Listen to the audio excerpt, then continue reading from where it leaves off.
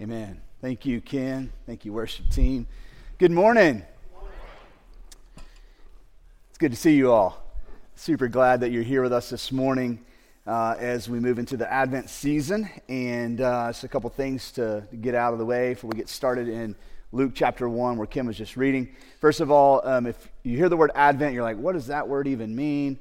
You're also going to hear another word, incarnation, in a minute. So I'm going to explain those things just right off the bat. So the idea of Advent, like think of the word arrival, okay? So when we celebrate Advent, we're celebrating the arrival of Christ.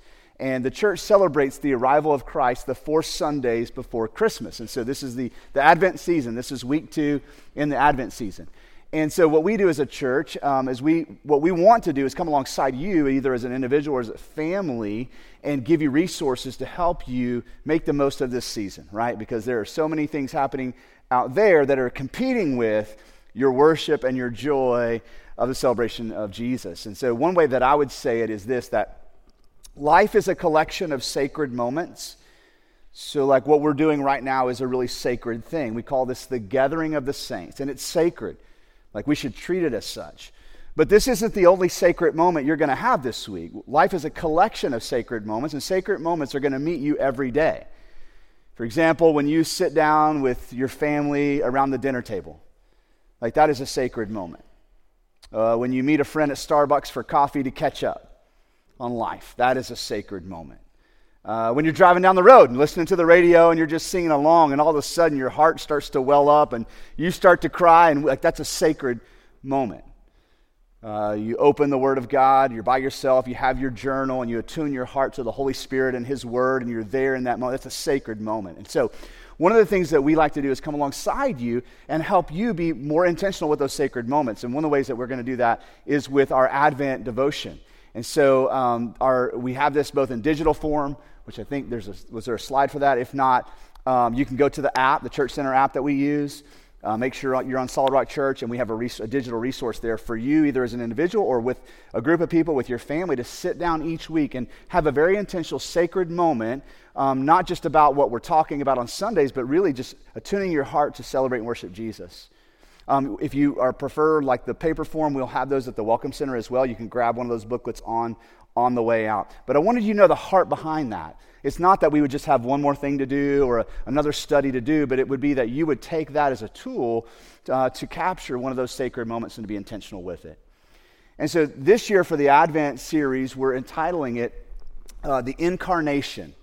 And so the idea of the Incarnation is the idea that God became flesh. Okay, so it's more than God came for a visit. He did that, but his method of coming for a visit was to take on human form, to take on flesh. He incarnated into our world as a human being, so fully God, fully man. And in that, he experienced everything that it means to be human. Now, one of the misunderstandings about that process of God becoming man was, finally he knows what it's like to be like us, because before he had no real empathy, before he didn't understand, but now he does. And that is a misconception of God, especially as it relates to the things that we experience emotionally in life. Like we have to understand that our emotions are part of our being, and your being is created as a reflection of a being who has emotions. So God didn't have to become flesh to know what it was like to be sad, or to be angry, or to hurt. Like, God knows those things because it's part of who he is, and as image bearers, we carry those emotions.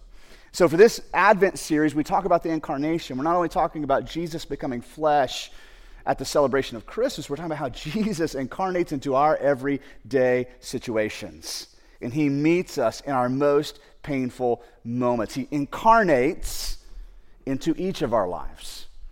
And so last week we looked at the sadness of Elizabeth, how Elizabeth was barren and couldn't have a child, and she's greeted with this miracle of, I'm going to get to have a child, and her sadness was turned into joy. We saw how God incarnated into her situation. This week we're going to look at Mary's fear. I was telling the guys backstage, we were talking before we came out just to get ready for this morning. We just do kind of a check-in every Sunday morning. How are you doing? Anything you're struggling with? You need to get off your mind. And I was like, I entitled the sermon Mary's Fear, but I feel like it should have been entitled Jason's Fear or My Fear, because I'm just feeling a lot of fear today. And so here's what I want to say about emotions real quick. there are two polarized views on emotions from a human perspective. On one end of the spectrum is the Stoic, right?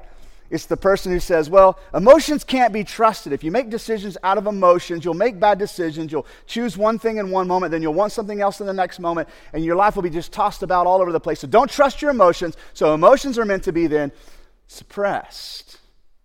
Most of us learned this skill set as a young child. You don't need to be scared. You don't need to be sad. Suppress that emotion. Don't trust that emotion. And then the polar opposite view is the basket case, right? It's the person who's walking through life and everything is an emotional experience, right? And they're being tossed about. It's like, whoa, I can't even keep up. Are you mad? Are you sad? I don't even know what's going on here. We make emotional decisions. We buy cars emotionally. We shop emotionally. Right? We react to life emotionally. We know that can lead to some real devastating decisions. So we go, see, emotions don't need to be trusted. But this guy over here who's the Stoic, right, isn't experiencing all that it means to live the abundant life. Because these things are welling up inside of him or her that they can't understand. Why am I so anxious? I don't know where that's coming from. Why am I so depressed? Where's all this resentment coming from? It's just kind of bubbling up. And so we think about what it means to have emotions. We're getting close to the understanding of what it means to be created in the image of God. A God who has emotions. And here's where we land in the middle. Emotions were created by God, placed in you for a reason. That's how we deal with emotions. We ask, why am I feeling this way? Maybe I'm sad about something that's not true. But until I acknowledge, I'm really sad right now, let me think, why am I sad? Well, I'm sad because of this, and then we think about whatever the this is, and we're like, oh, that doesn't make sense. And then what happens is our sadness begins to dissolve. Process. We didn't have to stuff it. Just kind of work through it. So today what we're going to see is how Mary is visited by an angel, and appropriately so, her response is fear. She's stricken with fear. And we're going to see how God incarnates into that situation and transforms her fear into joy. So this is going to begin in Luke chapter 1. As we think about this idea of fear, fear really is sending one of two messages. One, I'm in danger. That's what fear is meant to, that's why God gave you that emotion, fear, so you can know when you're in danger, so you know I need to flee, or I need to fight, or I need to freeze. Okay? But there's another mechanism for fear, and it's this idea: I am in a situation that could become dangerous. I'm around something or someone who is dangerous, so I feel that fear, and I just need to be what? Cautious. I don't need to run. I don't need to fight. I just need to be alert, right? Wise as a serpent in the situation. So fear has a very practical help mechanism for us. As we get into Luke chapter 1, I'm going to start in verse 26. Let's read about Mary's experience. So in the 6th month, the angel Gabriel was sent from God to a city of Galilee named Nazareth, to a virgin betrothed to a man whose name was Joseph, of the house of David. And the virgin's name was Mary. And he came to her and said, "Greetings, O favored one, the Lord is with you." But she was greatly troubled at the saying, and tried to discern what sort of greeting this might be. And the angel said to her, "Do not be afraid, Mary, for you have found favor with God. And behold, you will conceive in your womb and bear a son, and you shall call his name Jesus. He will be great and will be called the Son of the Most High. And the Lord God will give him the throne of his father David, and he will reign over the house of Jacob forever, and of his kingdom there will be no end." All right, so we're introduced to this young woman named Mary. She's betrothed to Joseph. So to kind of fully understand Mary's response in this moment, we got to know a little bit more about Mary. Okay, so the Jewish marriage process, it began really at a young age with the pledge. So before betrothal, there was a phase that was called the pledge phase. And this is where two parents, or parents of two different children, would get together and they'd say, "Hey, how about we make a deal that these two kiddos will get married one day?" And that happened around 4 or 5 years old.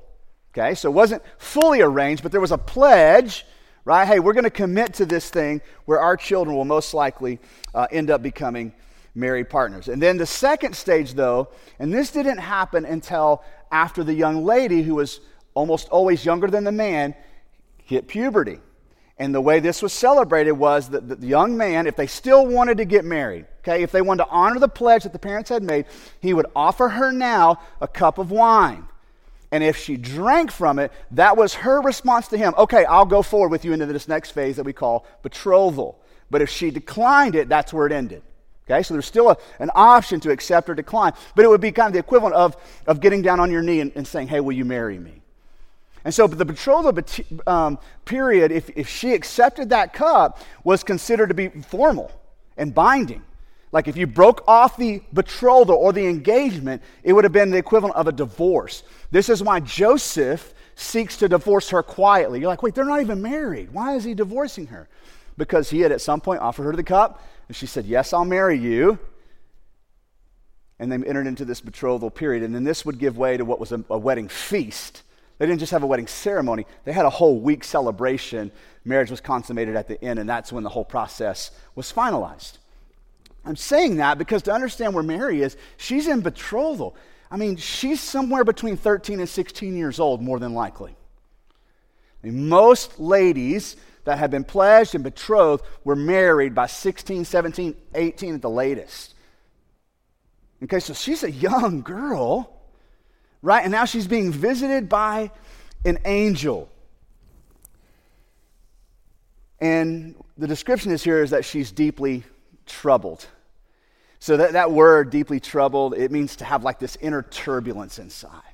Like the wheels are churning for Mary. Like there are things going on inside her she probably doesn't even have a label for. She's just feeling it.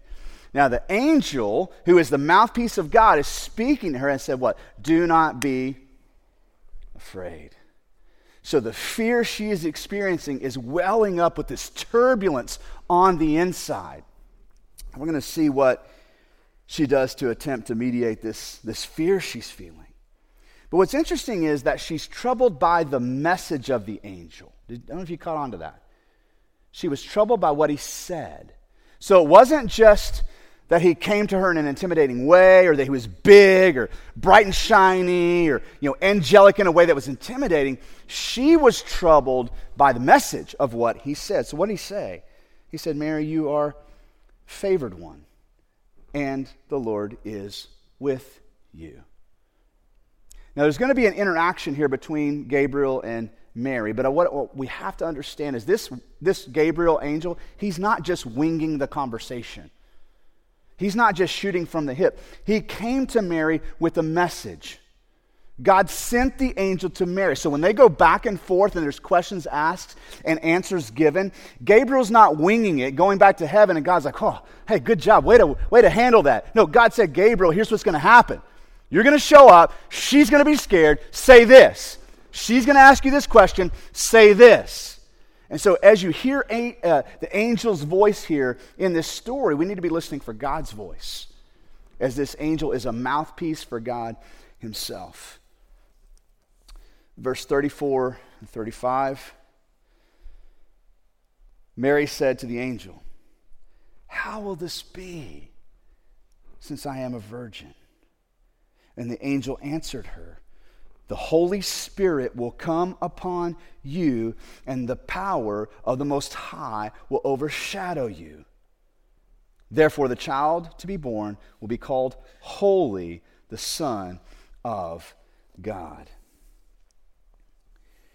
Now, we're going to see two things here. We're going to see Mary's reaction, her initial reaction, and I think there's going to be a lot of room for most of us in the room to relate to Mary. Because see, what happens for most of us, when we feel fear, is that it's going to manifest in some different ways. The illusion of control, anxiety, or rage. These are three different ways that fear will manifest. So often we don't even know we're scared, right? But we know what it feels like to rage. Or we understand anxiety. We're like, I have anxiety, but I don't know where it's coming from. How about control? Man, that's a subtle one, isn't it? The attempt to control. And so what we're going to see from Mary is like she wants to understand. If I can just understand what you're saying, then I can control what you're saying. Then I can have some peace and rest. Help me understand. How is this going to work? Asking a very practical question. Why? Because if I can just understand, then I can control my own emotions in my heart and I can be at rest. Now, if that were true, then what God would tell the angel to do is that when Mary asks for an explanation, here's what I want you to give to her. I want you to explain how this is going to work, how the Holy Spirit is going to conceive baby Jesus in her womb. Here's the biology. If she asks a biology question, here's this. If she asks this question, tell her how it's going to work. Do you notice that that's not what the angel did here? As the mouthpiece of God, he didn't tell her how it was going to work. He simply says what? And it's actually a big statement. He says, the Holy Spirit will come upon you, and the power of the Most High will overshadow you. Overshadow you. It's a really important part of the story. So this word overshadow in the Greek language, it's piskiazo, if you want to go look that up later. It means to cast shade upon something. Okay, so something big gets in the way of the sun and casts shade. It means to eclipse or come between two things, to envelop in a haze of brilliancy or intensity. So the idea here, what the angel is saying, is that God he's going to overshadow or overwhelm you with the nearness of his presence. Now, here's what I want you to understand. When you're a little kid and you're scared, who do you run to? Mom or dad. Okay? So the fear mechanism within you, right, is meant to send you to someone who's bigger than the thing you're scared of. So it doesn't just work to go to a sibling. No. I want mom or dad. Right? So if my older son is scared, he can go run to his little brother, but they're just going to be scared together. Right? What he really needs and what he really wants is something bigger than the thing he's scared of, so he wants dad. Okay, so that's what fear does. You can relate to that, right? You have children, you remember those moments. Okay? And so I want you to have that in mind here as we think about what does it mean that God's going to overshadow her. I think what the angel is getting at is like, Mary, God is going to show himself to you so big that he's going to overshadow you. He's going to overwhelm you with his bigness. The Holy Spirit will come upon you, and the power of the Most High will what? Overshadow you. Man, isn't that powerful? So I'm not going to give you an explanation. I'm not going to appease your desire to control the situation by understanding it. Here's what I'm going to tell you. God is going to be so big to you, Mary, that he is going to overwhelm you with goodness. And that's how this is going to work. Verse 36. And behold, your relative in her old age has also conceived a son. And this is the 6th month with her who was called barren. For nothing will be impossible with God. And Mary said, behold, I am the servant of the Lord. Let it be to me according to your word. And the angel departed from her. This is a really big part of the story too. We don't know for sure if her fear is gone yet. But we do know that she's starting to surrender to the Lord's will. She's starting to believe the message of the angel. Let it be to me the way you're saying it's going to happen. But I thought it was interesting is that God told the angel, hey, don't forget to tell Mary about her sister. This isn't the only miracle happening right now. That I'm working not just big in her life, but I'm working also big in her sister's life, who was barren. Yeah, she's already pregnant. And the simple response was what? Nothing is impossible with God. But God, tell me how it's going to work out. Okay, I'll tell you how it's going to work out. Nothing is impossible for me. I know, but explain to me how this is going to work, because from my vantage point, I see a train wreck coming and none of it makes sense. I know. So can you explain it to me? Yeah. Okay. Nothing is impossible for me. Right? We relate to that. Why? Because of the illusion of control. I need to understand it so I can be at peace. God's like, sorry. I'm not going to play into your control issues. There's only one of the two of us that's in control, and it's not you. But I also hear God's kindness and patience in this as well. It's not getting frustrated at Mary for not just going, oh, okay, that's right, quickly believing. God's going to get me pregnant. It's going to be awesome. No, he's like being patient with her. He sent the angel with a dialogue ready to happen. A kindness towards Mary. Understanding she's going to be scared. Gabriel, we're dealing with a really fragile soul here. Be prepared. She's going to ask some hard questions. But when she asks, here's what you say. Nothing is impossible for God. And that is the angel's response, and then the angel departs from her. But he also does something else. He puts her sister on her mind. Man, you see the goodness of God in that? Maybe the men in the room don't fully understand that, but the ladies who've been pregnant before are like, yes. Right? A fellow traveler into this unknown scariness that I'm about to go through. I know Elizabeth. I trust Elizabeth. Right? Like, okay. That doesn't take away my fear, but I'm going to walk through this with my sister. And we begin to see this kind of reflection of the idea of like biblical community, walking through hard stuff together. Elizabeth isn't the one who's going to have the answers. As a matter of fact, we're going to see in a minute, Elizabeth's just going to become the mouthpiece of God. So God's still the one who's soothing Mary's fears and calming her soul.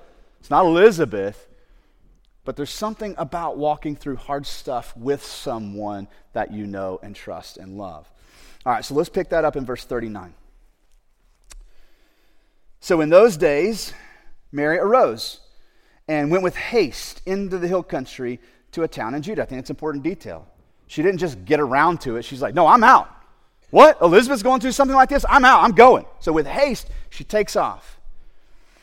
Verse 40 says, and she entered the house of Zechariah and greeted Elizabeth, that's her sister and her brother-in-law. And when Elizabeth heard the greeting of Mary, heard Mary's voice, the baby leaped in her womb, and Elizabeth was filled with the Holy Spirit. So already the baby in Elizabeth's womb is experiencing some joy here.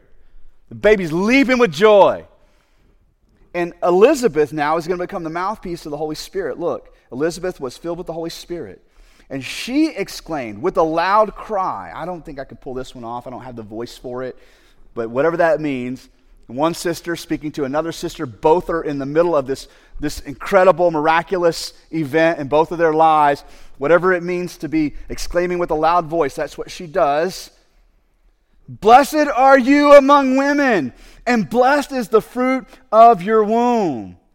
And why is this granted to me that the mother of my Lord should come to me? For behold, when the sound of your greeting came to my ears, the baby in my womb leaped for joy. And blessed is she who believed that there would be a fulfillment of what was spoken to her from the Lord. Man, what a precious moment here. We have a word to describe what just happened, and we call it the trialogue. So you know what a dialogue is, right? Two people talking. What I'm doing right now is a monologue for the most part, unless I hear an amen, which you can do if you want to. You just laugh. So it's almost a dialogue. But a trialogue means that three people are talking, and we use this word here at Solid Rock to describe the Holy Spirit working to orchestrate conversations between two people. So you and I meet, and we're talking about deep things going on, and as I'm listening to you, I'm also listening for the Holy Spirit, and maybe he puts a word on my heart for you, and I said, well, can I just share something with you? And you're like, yeah. And I share something with you, and you're like, oh, thank you for saying that. And I'm like, yeah, well, I'm pretty wise. No, it's the Holy Spirit speaking through me to you, and through you to me. I hope you've experienced this. If you are in Christ, I hope you have experienced this. It's like, wow, and you get up from that, and you're like, I just feel like whatever we just experienced was bigger than just drinking coffee, like something sacred or miraculous just took place. It's the trialogue, and that's what's happening here for Mary and for Elizabeth. Yes, there is some comfort in saying we're going to lock arms and go through this together, but if all Mary has is Elizabeth, she's still going to be scared. Elizabeth is not bigger than the thing that Mary is scared of, right? But Elizabeth is hearing from the Holy Spirit, the one who's going to overshadow Mary. And she speaks the words of God to her sister. I love this. 1 Corinthians chapter 12, verse 26 describes how this is supposed to work for you and I. Here's what verse 26 says. If one member suffers, all suffer together. That's where we lock arms in suffering. And my suffering becomes your suffering becomes my suffering. Now, I'm not going to be your ultimate source of comfort, nor you, me. But we're going to lock arms together, and something happens when we lock arms together. Listen, we are more in tune oftentimes with the Holy Spirit together than we are separate. Because when I'm by myself, I got all the lies in my head speaking, and I have a hard time discerning what's God saying. You know what I'm talking about? I know the Holy Spirit's speaking, but I don't know which one's the voice of the Holy Spirit. Then we lock arms. Even in our suffering, we can help one another. The way that Mary and Elizabeth are helping one another. Listen to the Holy Spirit. But the verse says this together, if one member is honored, we all what? Rejoice together. So the rejoicing of Elizabeth, we're going to see, is actually going to become the rejoicing of Mary here as the Holy Spirit orchestrates this conversation between the two of them. And this is where we're going to land today in Luke 1, verse 46. And this is just the beginning. So what's going to happen now is Mary's heart overwhelms with joy, and she starts singing a song. I'm assuming she probably wrote it down or memorized it, but this is the song that came out of her heart. Once she got to the place of, okay, I'm surrendering to God's will, then after hearing the same message from her sister, she goes, okay, now I believe it, right? I believe it, and now look at what happens. Verse 46, and Mary said, my soul magnifies the Lord, and my spirit rejoices in God, my Savior. For he has looked on the humble estate of his servant. For behold, from now on, generations will call me blessed. For he who is mighty has done great things for me, and holy is his name. Look at verse 50. And his mercy is for those who fear him. You see that? Not those who fear, those who fear him, from generation to generation. It's a strange thing to think about fearing the Lord. One of the best illustrations of this is the Chronicles of Narnia conversation between Susan and the beaver. For any Chronicles geeks out there, you know what I'm talking about. And she's asking about Aslan. She's like, what, he's a lion? And the beaver's like, yeah, he's a lion. I should be scared. And, well, tell me, is he safe? And the beaver's response to Susan is like, no, he's a lion. Lions aren't safe. He's not safe. No. But he's what? But he's good. Like, that's a description of God. God is represented by Aslan the lion. Is God safe? No. But here's the good. But he's good. You need someone bigger than your thing you're scared of. And God shows up and says, that's me. I'm the Lion of Judah. That's me. I'm the only one who can overshadow you in such a way, right, that your fear begins to subside and dissolve. Now, here we're told that in her song that God's mercy is for those who fear him. Like, this is not the only place in the Bible that talks about fear in a positive way. I'm just going to run through a few verses that talk about fear. I want you to listen for the connection here. Job 28:28. Remember Job? And he said to man, behold, the fear of the Lord, that is wisdom, and to turn away from evil is understanding. So there's a connection here between wisdom and fear of the Lord. Psalm 111:10. The fear of the Lord is the beginning of wisdom. There it is again. All those who practice it have a good understanding. His praise endures forever. Now we're called to practice fear of the Lord. Why? Because it leads to knowledge or understanding. Proverbs 1:7, the fear of the Lord is the beginning of knowledge. Fools despise wisdom and instruction. Proverbs 9:10, the fear of the Lord is the beginning of wisdom, and the knowledge of the Holy One is insight. Proverbs 15:33, the fear of the Lord is instruction. In wisdom and humility comes before honor. You hear that connection? It's interesting because in our fear, we want the understanding to deal with our fear. God's like, that's not how it works. I want you to bring your fear to me, and then I'll give you the understanding you need. See how that's different? In one, I'm in control. Give me the information so I can figure out how to navigate this situation. Roll out the map, roll out the instructions, I need all this knowledge so I can control the situation that I'm scared of. God's like, that's not how it works. How does it work then? Romans 8, verse 14 and 15. For all who are led by the Spirit of God are sons of God. I want you to, as I read verse 15, I want you to have in mind the 4-year-old who just woke up in the middle of the night out of a horrific nightmare, and it's dark and they are scared. Verse 15. For you did not receive the spirit of slavery to fall back into fear. Okay, then what am I going to do with my fear? But you have received the spirit of adoption as sons, by whom we cry, Abba, Father. Fear of the Lord leads us to run to God and cry out, Abba, Father. You see how that works? We run to God because He's bigger. We run to God because He's more powerful. And we run to God and we cry, Abba, Father. It keeps us from becoming slaves to fear again. We all know what that is, right? To be a slave to fear. Trying to suppress your own anxiety and to white knuckle your way through life from fearful moment to fearful moment to fearful moment. And God's like, hey, here's what you do with your fear. Run to me. Let me overshadow you with my power. Let me be Aslan the lion to you.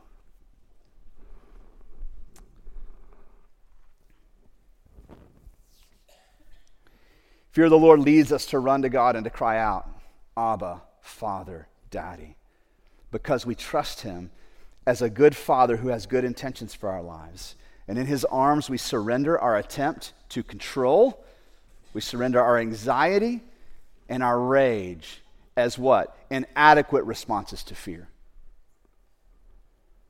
And like a good dad, God helps us see what is true, and He helps us see what is a lie, and He helps us sort it all out. And that's where our wisdom comes from. But listen, you're not going to get that until you run to Him. When your child wakes up in the night and runs to you, mom or dad, in fear and just like needs you, that's a reflection of God. You're an image bearer. On a much grander scheme now, adults in the room, what God is saying is quit trying to white knuckle your way through your fear. Run to me like a little child and call me dad. Bring that to me and let me overshadow you with my bigness. So I want to end with just some questions for us to think about. I want you to think about your life. Okay, I know that we all experience fear at different levels and different ways, and maybe you're here today and you're like, I can't think of anything I'm afraid of right now. That's fantastic. I hope you're listening, though, and writing down notes. I'm telling you, there's a day coming you're going to be scared of something. Where in your life right now do you see evidence of fear in the form of like anxiety or rage or the very subtle one, control? Any control freaks in the room? Don't raise your hand. You want to raise your hand because you want to control the situation. Don't do it. I know you're out there, and I know you need me to know you're out there. I don't want to know where you are. It's like, I'm a recovering control freak, and I can't be around you, so don't tell me who you are. No, I'm just kidding. Okay, so that's what we're talking about. Where do you see the evidence of fear in your life? Control, anxiety, maybe even rage. You can't control it, so then you're like, well, anything else, I'm just going to blow the whole thing up. Burn the whole thing down. I'll punch a hole in this or throw this or whatever. That's an attempt to control a room. That's what that is. So where do you see evidence of that in your life? Any idea what the source of fear is? What are you scared of? What are you afraid is going to happen if you don't control the situation?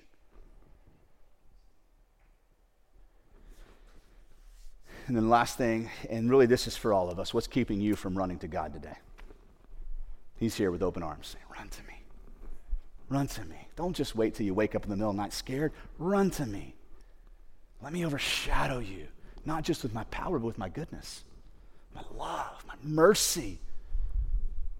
Let me show myself to you. Run to me and call me daddy. I don't know where that lands on you today, but I'm going to pray that you would do that. You would run to God. Last thing I would say before we pray is if you're here today and you've never run to God, you've never come to God in any form, fashion, never prayed, never said, Jesus, like I believe in what you've done for me. I trust in you. I want this whole abundant life thing that you're talking about. I want that. I'm going to pray for you as well. And my hope for you, though, is that you talk to somebody before you leave here today about becoming a Christian.